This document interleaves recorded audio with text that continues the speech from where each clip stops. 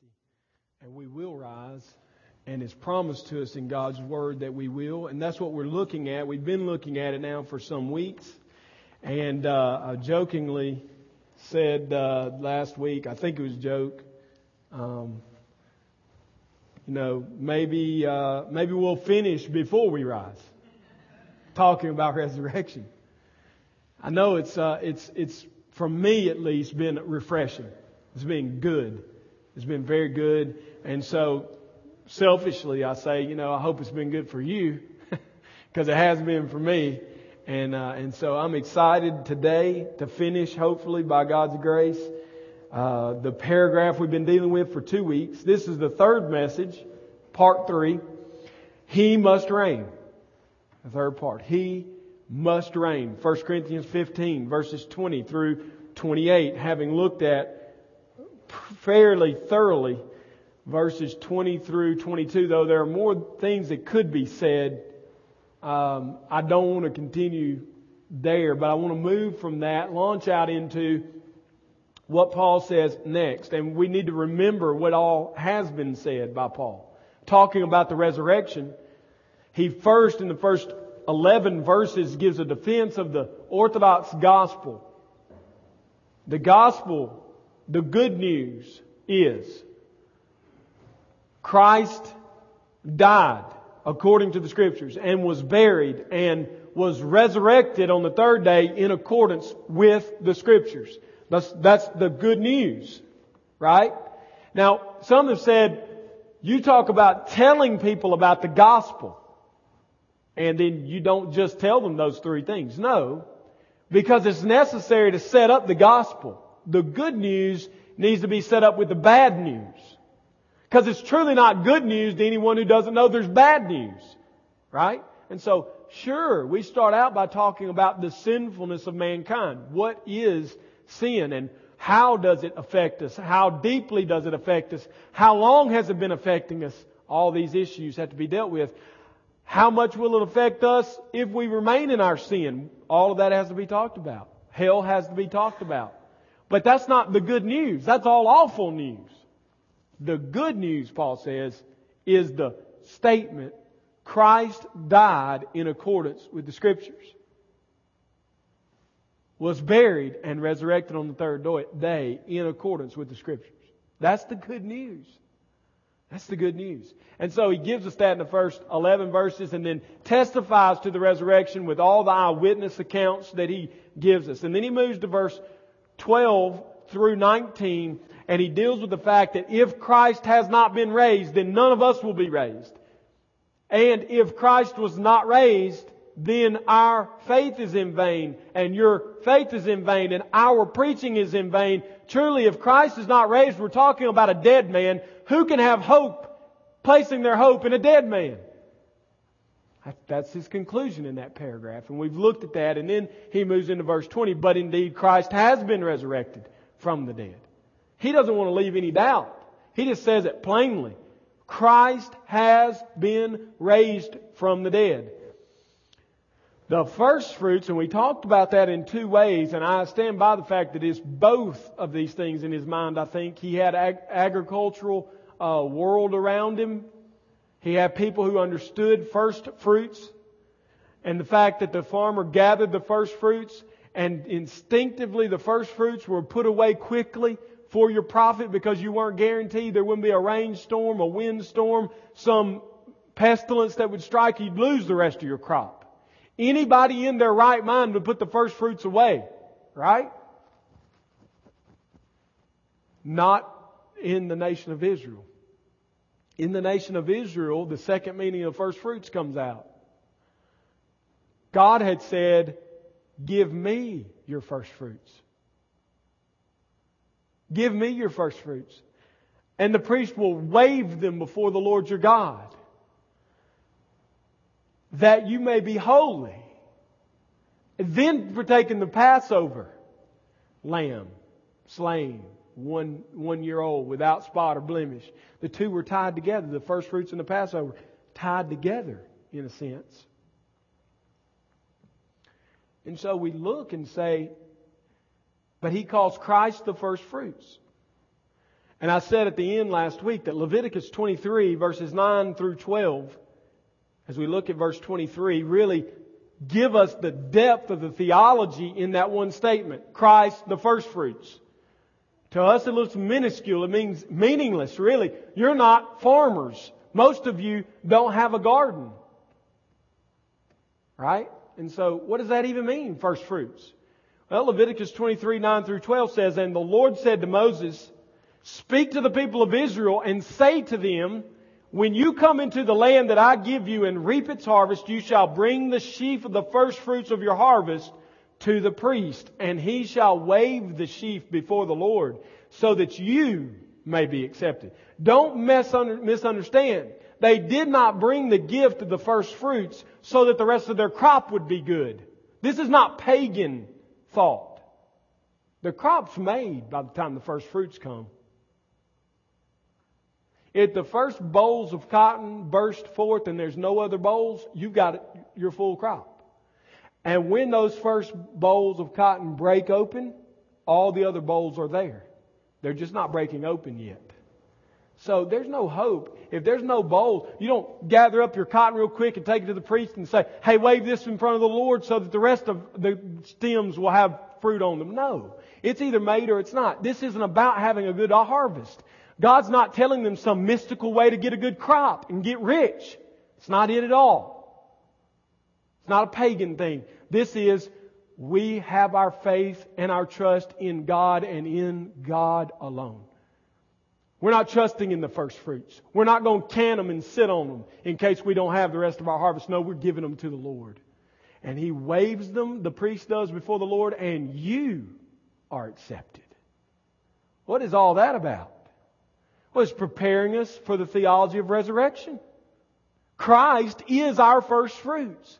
Literally, when He died on the cross before the Lord and went into the tomb, when He was resurrected, it is as if the sheaf of the first fruits of Leviticus 23 was waving before God Almighty, saying, "I am the promise and guarantee that there is a future resurrection." If Christ won't resurrect those who have been in Him, then He's not a very good representative. But Paul says He will. All those who were in Adam die, and all those who are in Christ live. He's already told us that. And now He says Christ is the first fruits. And so this first fruits analogy goes so deep. It goes so deep. It goes so to the point of resurrection. So he says here, Christ is the first fruit. Okay? Then at His coming, those who belong to Christ. Then comes the end, when He delivers the kingdom to God the Father, after destroying every rule and every authority and every power. For He must reign until He has put all His enemies under His feet. For God has put all things in subjection under His feet. But when it says all things are put in subjection, it is plain that He is accepted who put all things in subjection under Him. When all things are subjected to Him, then the Son Himself will also be subject to God the Father, who put all things in subjection under Him, that God the Father may be all in all. This is the ending of the paragraph. And so we're going to flow right out of the teaching of representation. Those who are in Christ. Remember last week I said, if you are in Christ, everything Christ is doing, you also are doing. Christ died. Everyone in Christ has died, Paul says. Christ was resurrected from the dead. Everyone who is in Christ has been resurrected from the dead. Christ is the first fruits of the bodily resurrection, which points us to a bodily resurrection. It's coming. It's coming. Christ is seated in the heavenly places on the throne of David forevermore, reigning over all creation. He's doing it now. Ephesians 2, we are seated with Him in the heavenly places. What are we doing there? Revelation 20 says we are reigning with Him. Literally. right now, reigning. He is the victor, and we are victorious. He is coming again, and when we see Him, we will be just like Him. All because of what Paul says in this passage. I want you to think with me here quickly. This may be very different from what you've heard in the past, okay? Some of you it won't be very different. Some of you it will be very different. I want you to think with me. Paul's entire purpose for writing 1 Corinthians 15 is to do what? Clear up the confusion about the resurrection. Isn't it? They're confused. Some are saying there is no resurrection. And now he's telling them there is a resurrection. Correct? Isn't that his purpose?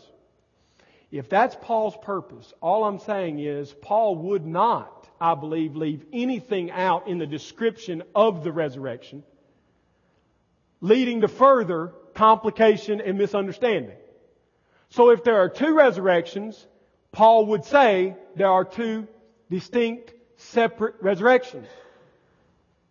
But he doesn't say that. He says Christ, the first fruits, then at His coming, all who are in Christ, then the end. And we need to deal with why he does that.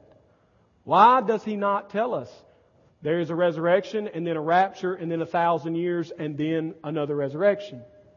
If he's clearing up for us the thoughts about the resurrection, it would only make sense a good teacher would plainly write it for his students. He doesn't. We got to deal with it. And there are indeed ways to deal with it. Charles Feinberg, a great theologian who taught at Talbot Seminary for years, a Jew, both ethnically and spiritually. When he came to this passage, as staunch as he was in his theology of the end time, he said, and I quote, "Unless a student keeps in mind our system of thinking, he will quickly be confused." What? Wait a minute. Why must he have your system to understand what Paul clearly wrote? Maybe we should understand the Scripture and see if our system fits the Scriptures. And that's not a rebuke out of hatred. That's a kind and gentle rebuke to people like myself who tend to be systematic and place a framework around the Scripture and make it fit what we want it to say. I can be just as guilty as the next. And so we have to be careful. This Scripture has caused a lot of struggle, a lot of concern. And I'm sure it's caused you to stumble. And so I want to try to, hopefully by the Spirit teaching here in your hearts, bear witness to what I think the Scripture clearly says here. What is this? Well, we see here that our resurrection is secure because Christ is the first fruits of the resurrection. We don't have to wonder, is there a future harvest? We know there is, because the first fruits have already been brought into the barn, taken to the priest, weighed before the Lord, and we are accepted. You see that? We are accepted. Therefore, we will be resurrected. That's a beautiful hope.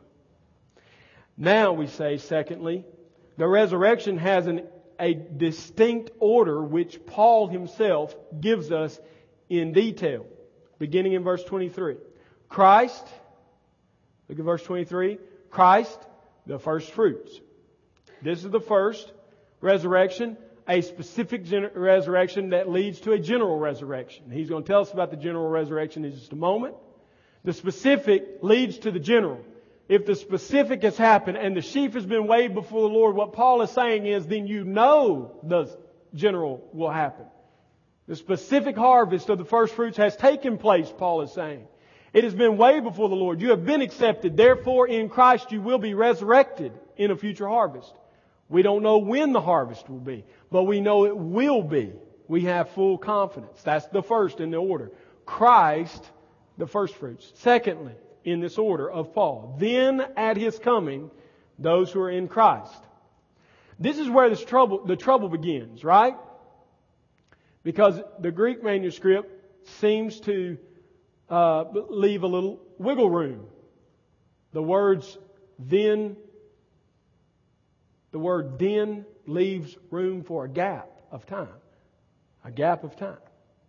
In other words, Christ was resurrected. It did not mean immediately everybody else would be resurrected. It meant Christ was resurrected, and then when He comes again, there will be a resurrection, a second resurrection. So there's a gap.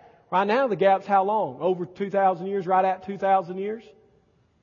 And so it's there, and that wiggle room is there. Then, at His coming, those who are in Christ. But look, He's very specific.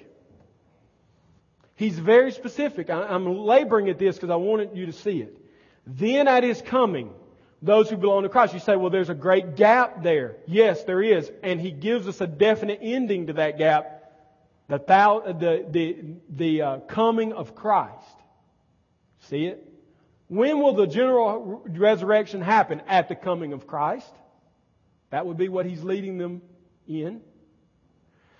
So what is the general resurrection, and how is it taught throughout Scripture?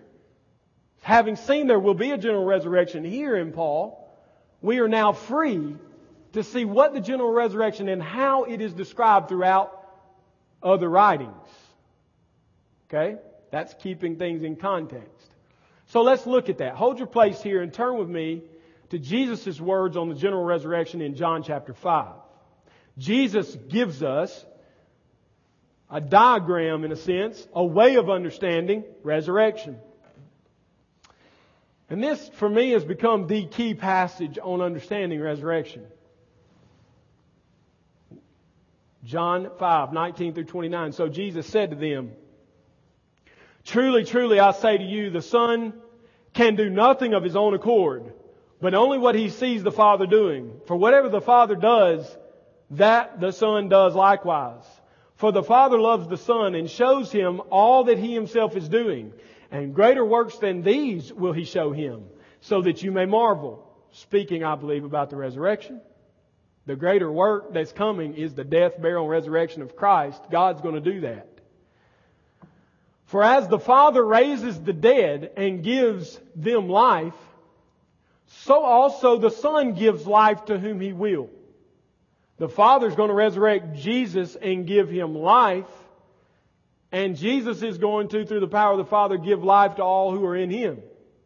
You see that? Now let's see what He says. "The Father judges no one, but has given all judgment to the Son. He has placed all things under His feet."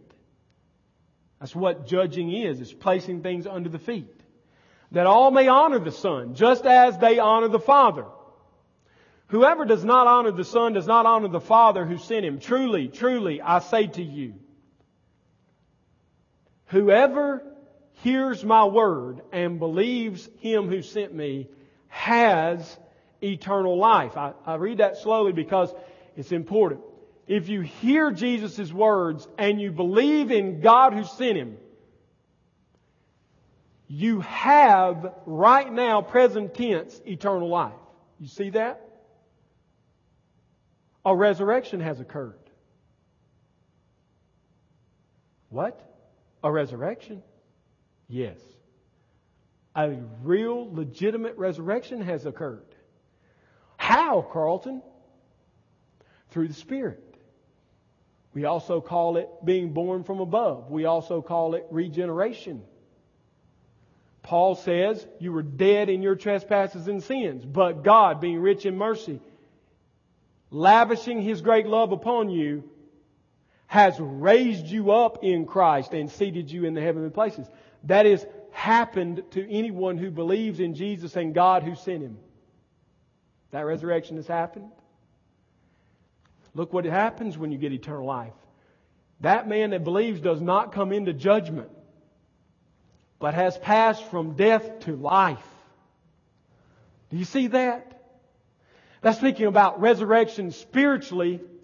What happens at regeneration, what happens there means you have no judgment coming.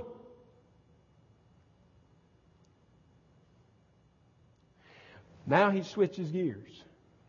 Clearly switches gears because he puts another truly, truly there. Truly, truly. I say to you, an hour is coming. It's not here now, but it is coming in the future. An hour is coming, and now here, I got ahead of myself. And is now here when the dead will hear the voice of the Son of God. I got ahead of myself. I'm going so slow, I messed my own self up. An hour is coming, and it's now here, when the dead will hear the voice of the Son of God, and those who hear will live. For as the Father has life in Him, so He has granted the Son also to have life in Himself. And He has given Him authority to execute judgment because He is the Son of Man. This speaking of spiritual resurrection. The dead men hear the voice of the Son of God and live now. They're regenerated. They're made alive. Do not marvel at this. They were marveling at it because they could not believe it. I mean, it was hard to fathom. When He told Nicodemus, Nicodemus could not first at all believe it. When He said, you must be born again. It's a tough thing. Do I have to go back into my mother's womb and be born again? He couldn't understand it. But Jesus says, don't marvel when I tell you this. For, listen to this, an hour is coming. Not now is. It's coming in the future. As I said earlier about the wrong verse. An hour is coming when all who are in the tombs, not that they are simply dead, as in dead in trespasses and sins, but in a tomb. That's a word, that's a phrase that's not used about spiritual death.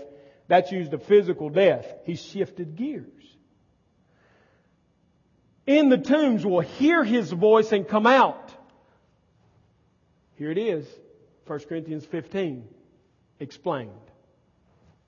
Those who have done good to the resurrection of life, and those who have done evil to the resurrection of judgment. What we have here is Jesus doing the opposite of what Paul is doing. But it proves Paul's point completely, and Paul proves Jesus' point completely. What we have here is Paul speaking about a physical resurrection that assures us of spiritual resurrection. Jesus is talking about the spiritual resurrection which is happening right now when you hear the voice of the Son of Man and believe in the one who sent Him. You will live and the death and judgment have no hold over you anymore. You are free. And because of that, don't marvel at that. Because those same people, along with everyone else, will hear my voice one day and come out of their tombs. All of them together to face a judgment. One judgment after one resurrection of the body. Those who have done good to life, those who have done evil to judgment. It's clear. We have 1 Corinthians 15, 50 through 57, and we'll move quicker now that I think I've belabored it. Now I just want to hammer you with it. I tell you this, brothers. Flesh and blood cannot inherit the kingdom of God. That is a serious problem for anyone who believes that non-resurrected people will go into any kind of kingdom. It's a serious problem. Because Paul says the kingdom of God, which is how Matthew refers to it and John refers to it in their Gospels, the kingdom of God cannot be inherited by flesh and blood, but only by those who have been resurrected. So we're entering into the consummated kingdom as fully resurrected beings, not looking towards a future resurrection. Not some resurrected and some not resurrected. Resurrected. Nor does the perishable inherit the imperishable. Behold, I tell you a mystery. We shall not all sleep, but we shall all be changed in a moment, in the twinkling of an eye, at the last trumpet. The trumpet will sound, the dead will be raised imperishable, and we shall be changed. One resurrection after one trumpet blast for one judgment. Paul is being very blunt. He doesn't want us to be confused. For this perishable body must put on imperishable, and this mortal body must put on immortality. When the perishable puts on imperishable, and the mortal puts on immortality, then shall come to pass the saying that is written, death is swallowed up in victory. The last enemy is death. He's already said that's the last enemy. O death, where is your victory? Death, where is your sting? The sting of death is sin. The power of sin is the law. But thanks be to God who gives us the victory through our Lord Jesus Christ. He gives us the victory. He gives us the victory. That's a right now statement. You have victory over sin and death. Not a future. And he says, so based on that, you have hope right now to live and serve the living God.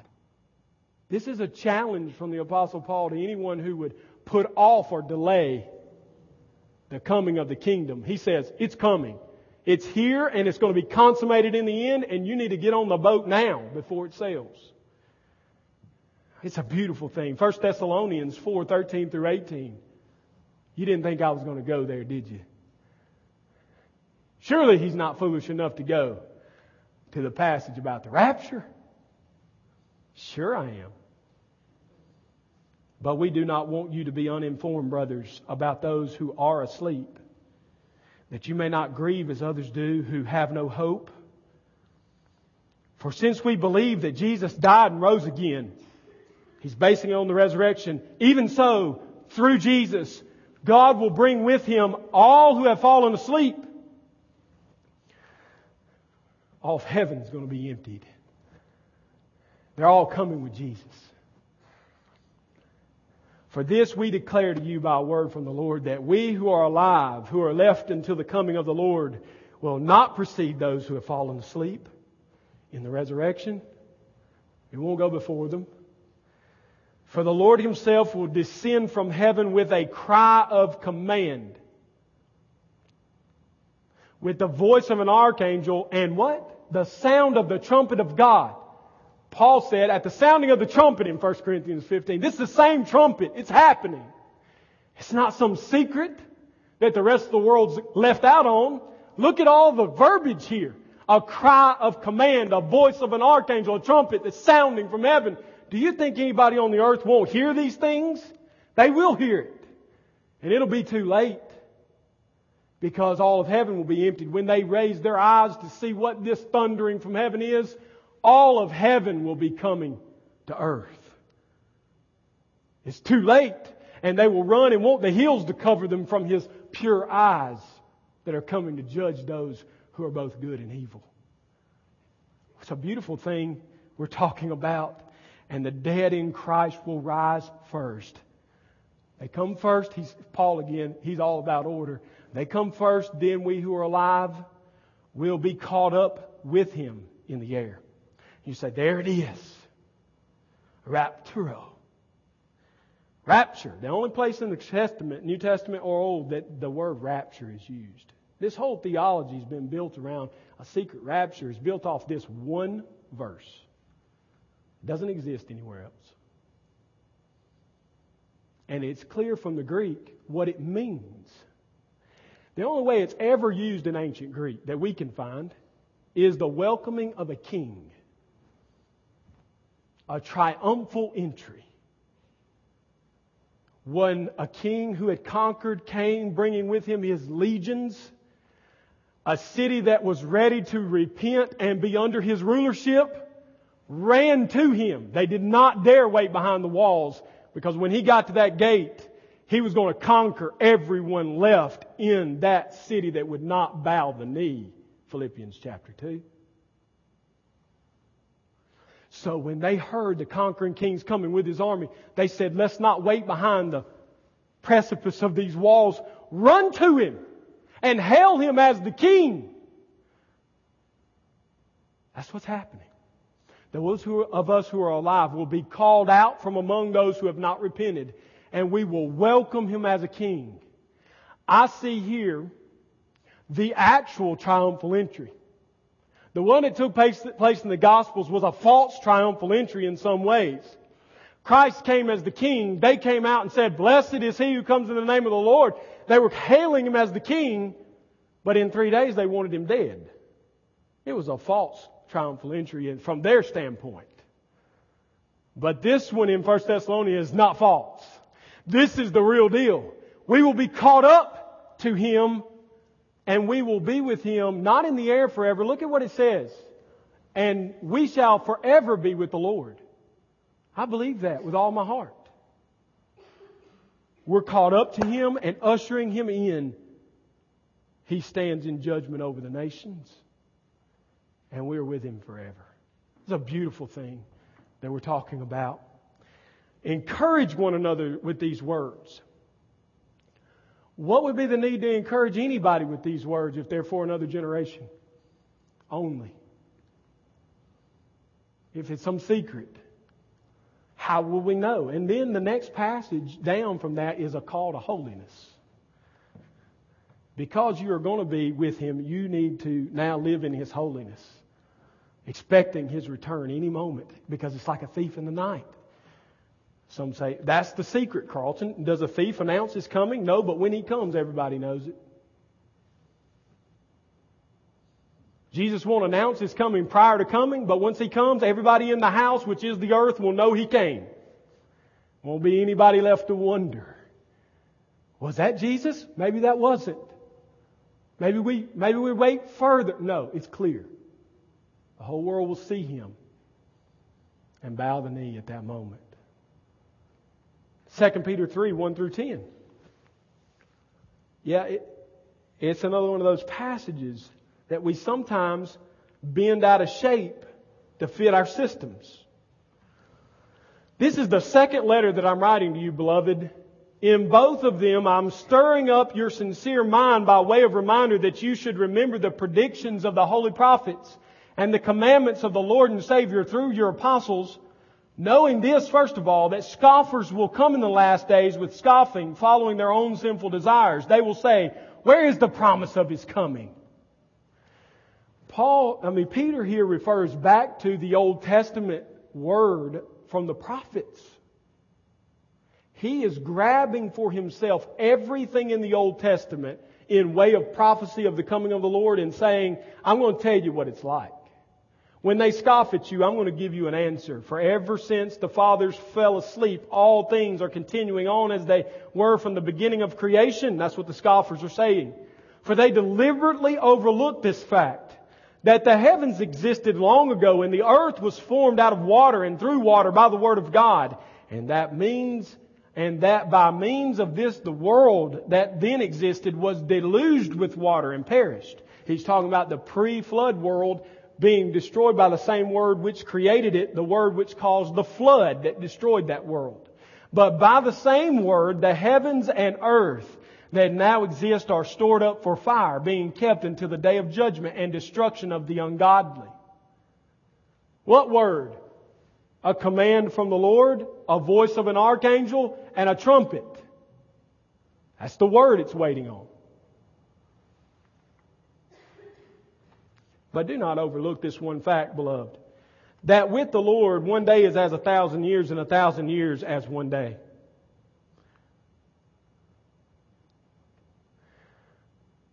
Be careful when you read the Scripture that you understand it.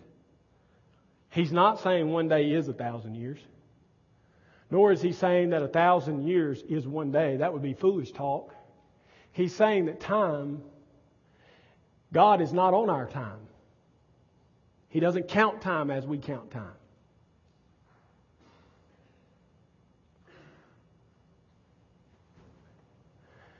Ever count time like we count time. He's not bound by it.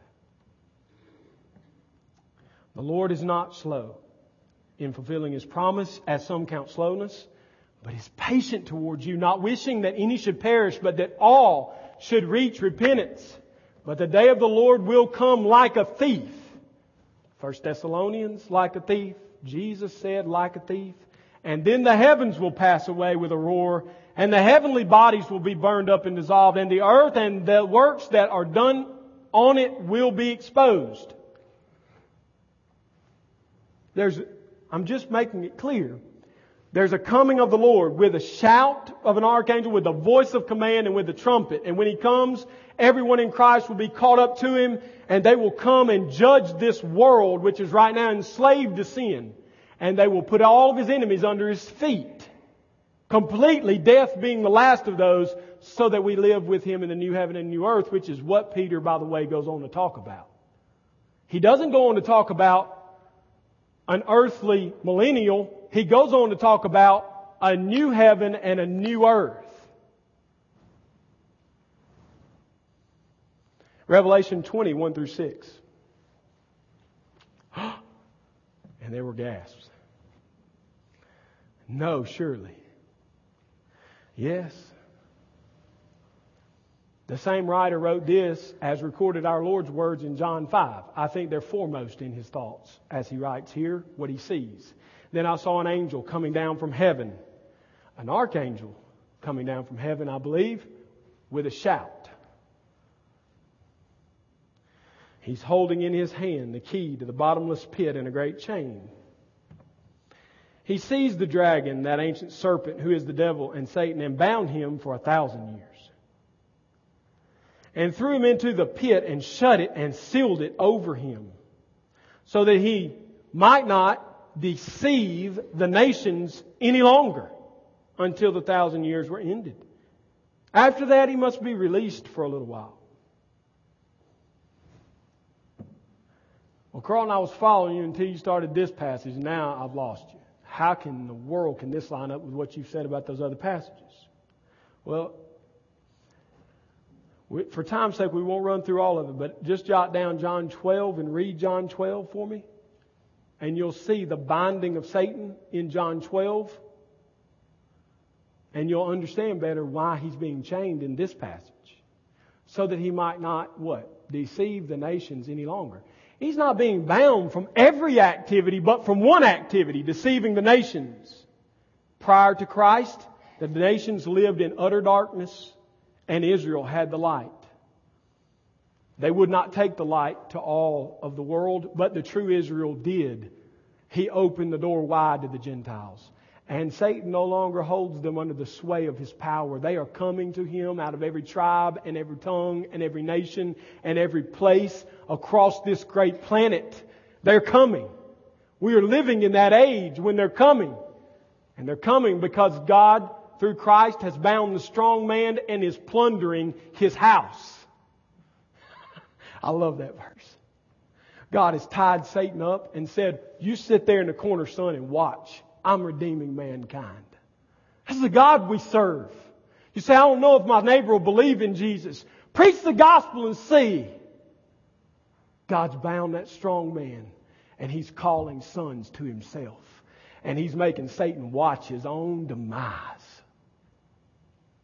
You thought you would be God? I'll show you I'm God. Sit down and watch. And He roars and He seeks people to devour. But like the great theologian of the past said, His teeth to me are like gums and pillows. He cannot eat me. I belong to Christ. Oh, He roars and He scares me because I'm weak, but He can't have me.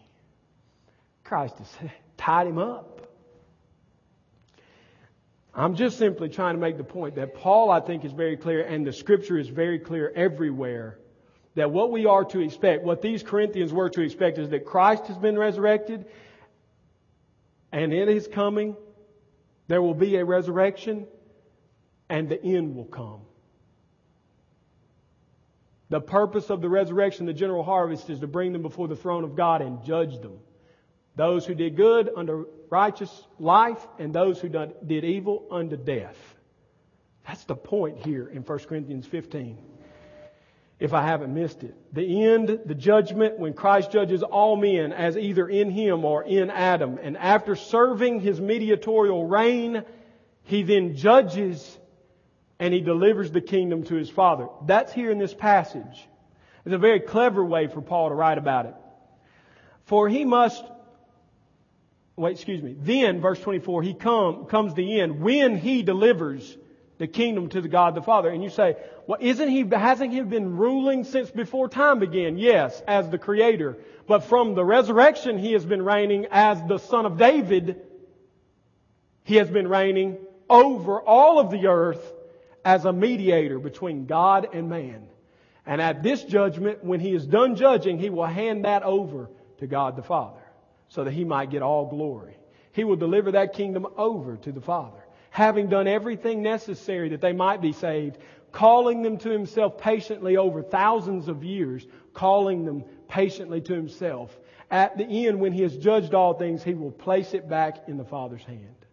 God has given Him a gift, and it's called a bride, and when God gives Him the bride, He will then present Himself and that bride back to the Father, that God might be all in all. That's a beautiful picture, isn't it? I mean, that's it. That is it. No need to be worried. No need to be concerned. No need to lose hope. No need to be concerned about people who are dying or people who are living. We are in Christ and we're safe. That's what he's telling these loved ones at Corinth. So he says He must reign, which tells us He is reigning, and tells us He is reigning until He has put His enemies under His feet. Now that might cause you a problem, and I want to, as we get near the end here, the kingdom of God has been inaugurated at Christ's resurrection, and it will be consummated at His second coming. That's strange language to us because we don't live in a kingdom. And there are no great kingdoms any longer on the earth. He's reigning now, verse 25 says. Look at it, verse 25. For He must reign until He has put all His enemies under His feet. He must reign. He is reigning, is what it's saying. Psalm 110:1. That's what he's quoting here. He's reigning until He has put all of His enemies under His feet. He is subduing His enemies right now, verses 25 and 26. For He must reign until He has put all of His enemies under His feet. The last enemy to be destroyed is death. So He's destroying His enemies now, and death's the last one to go. How is He destroying His enemies? Through the process of sanctification, no less. Through the establishment of His church, no less. Through the calling of lost men and women and children to Himself. Satan bound, looking, watching as the heathens come to the temple, Jesus Christ, to worship the living God. And then once worshiping Him, living pure and holy lives. And He's conquering. Let me just tell you how this works for me now that I've studied it and come to a full conviction on it. When the temptation to lust, to lie, to take what's not mine comes before me, I used to try to use all manner of ways to fight that. Most of them are my own invention. Now I simply say, Christ is reigning. That's what I tell myself. Christ is reigning. He has power over that sin. I have power over that sin because of Christ who is reigning, and I'm reigning with Him. I will not sin because I have a reigning and ruling Lord Jesus Christ. He then is my sanctification, not some earthly way of trying to deal with sin. That fails, ultimately. You've been there. The harder you resist, the more you want it. It keeps burning. It keeps burning. Slay the burning. You slay the burning with the Spirit, is what Romans 8 says. You put to death the things of the flesh by the Spirit. Not just put them to death, but by the Spirit. And what Spirit? The reigning Spirit of Christ is what you put it to death with. We have a victorious Christ in heaven. Why do I need this picture? I have a victorious Christ in heaven. Why do I need to lie in this situation? I have a reigning, victorious Christ in heaven, and I am with Him. Why must I take my neighbor's things? I don't need them. I have Him. And with Him I have everything. A full inheritance. So I think it goes in large measure to holiness and sanctification to accept that the kingdom is here and it is coming in its fullness at His second coming. We're not waiting one day to have victory over our sin. We have victory. That's what I'm saying. I think that's what Paul's saying.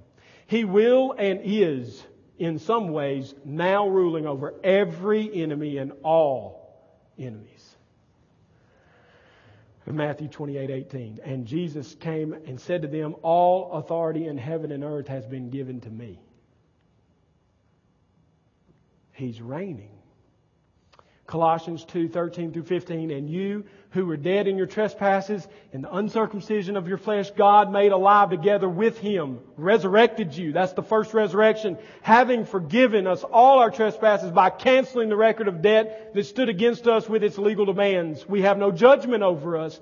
This He set aside, nailing it to the cross. He has disarmed the rulers and authorities and put them to open shame by triumphing over them in Christ. That's the word of Paul to us from Colossians. He's ruling over His enemies now. The only thing preventing sanctification in our life is us. It's not His lack of willingness to sanctify us, or His ability is not limited. It is our own sinfulness that limits.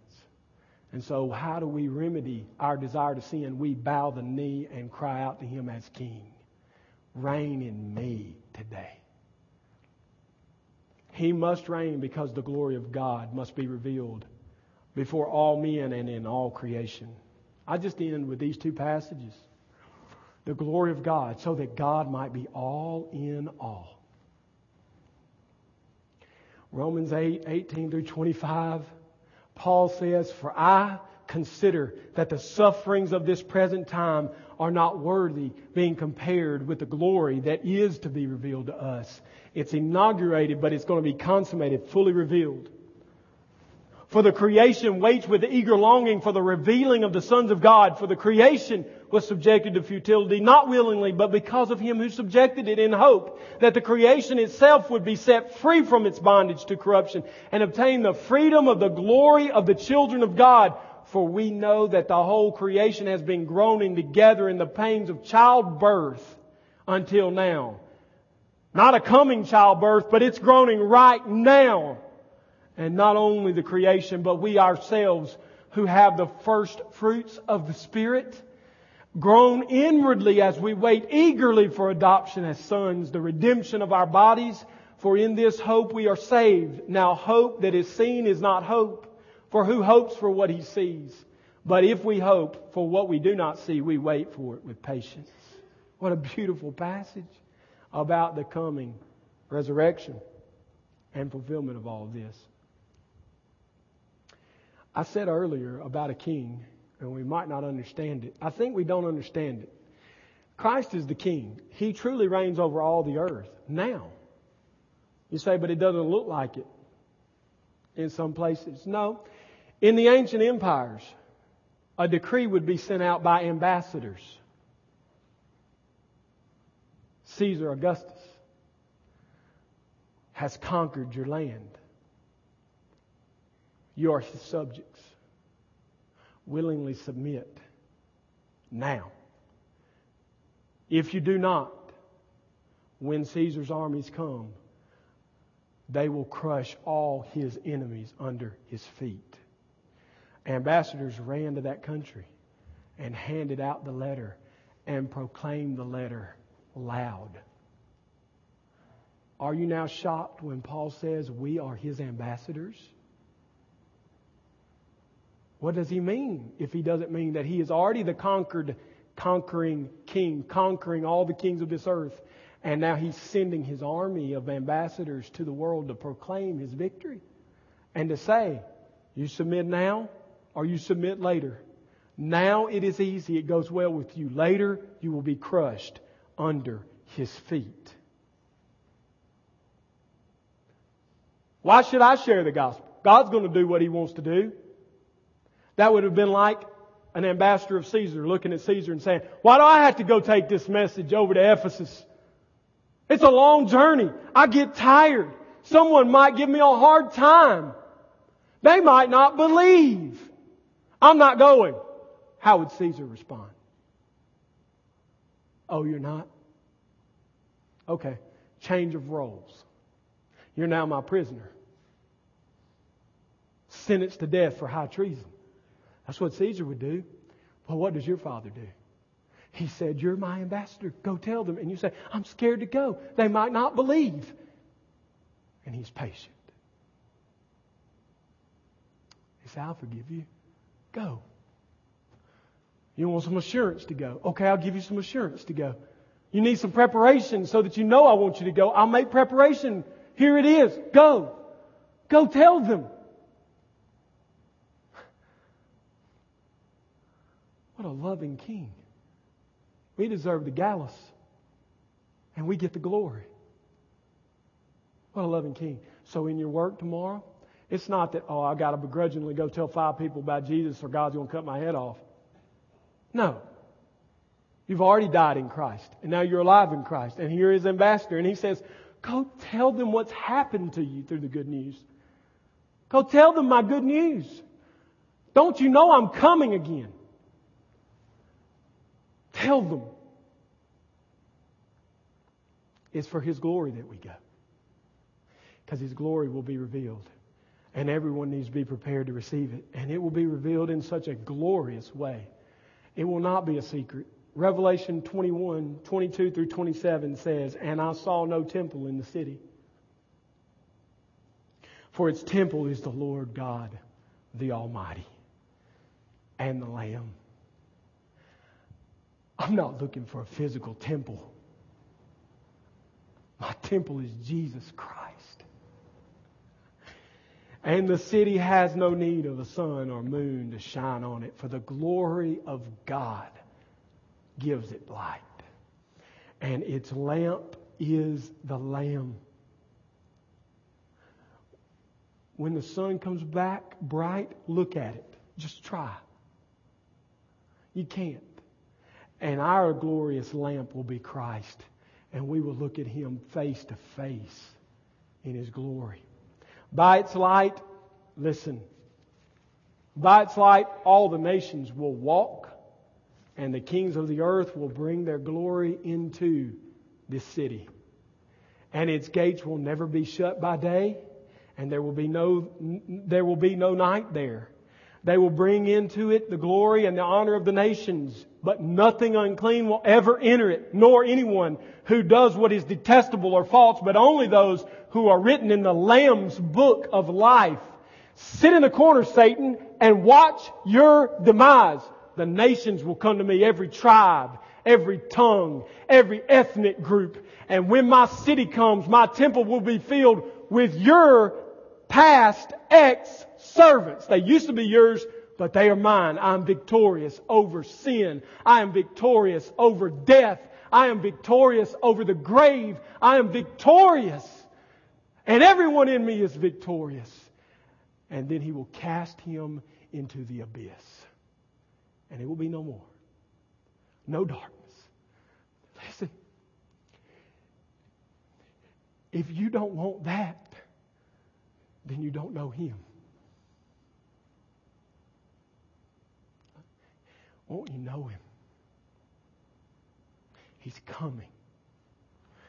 And when He comes, He brings all His glory. And if the knee hasn't already been bowed, you will not be caught up with Him in the air. And you will be changed to incorruptible flesh to suffer eternal second death. Don't do it. Come to Him now. Let's pray. Father, it's your word.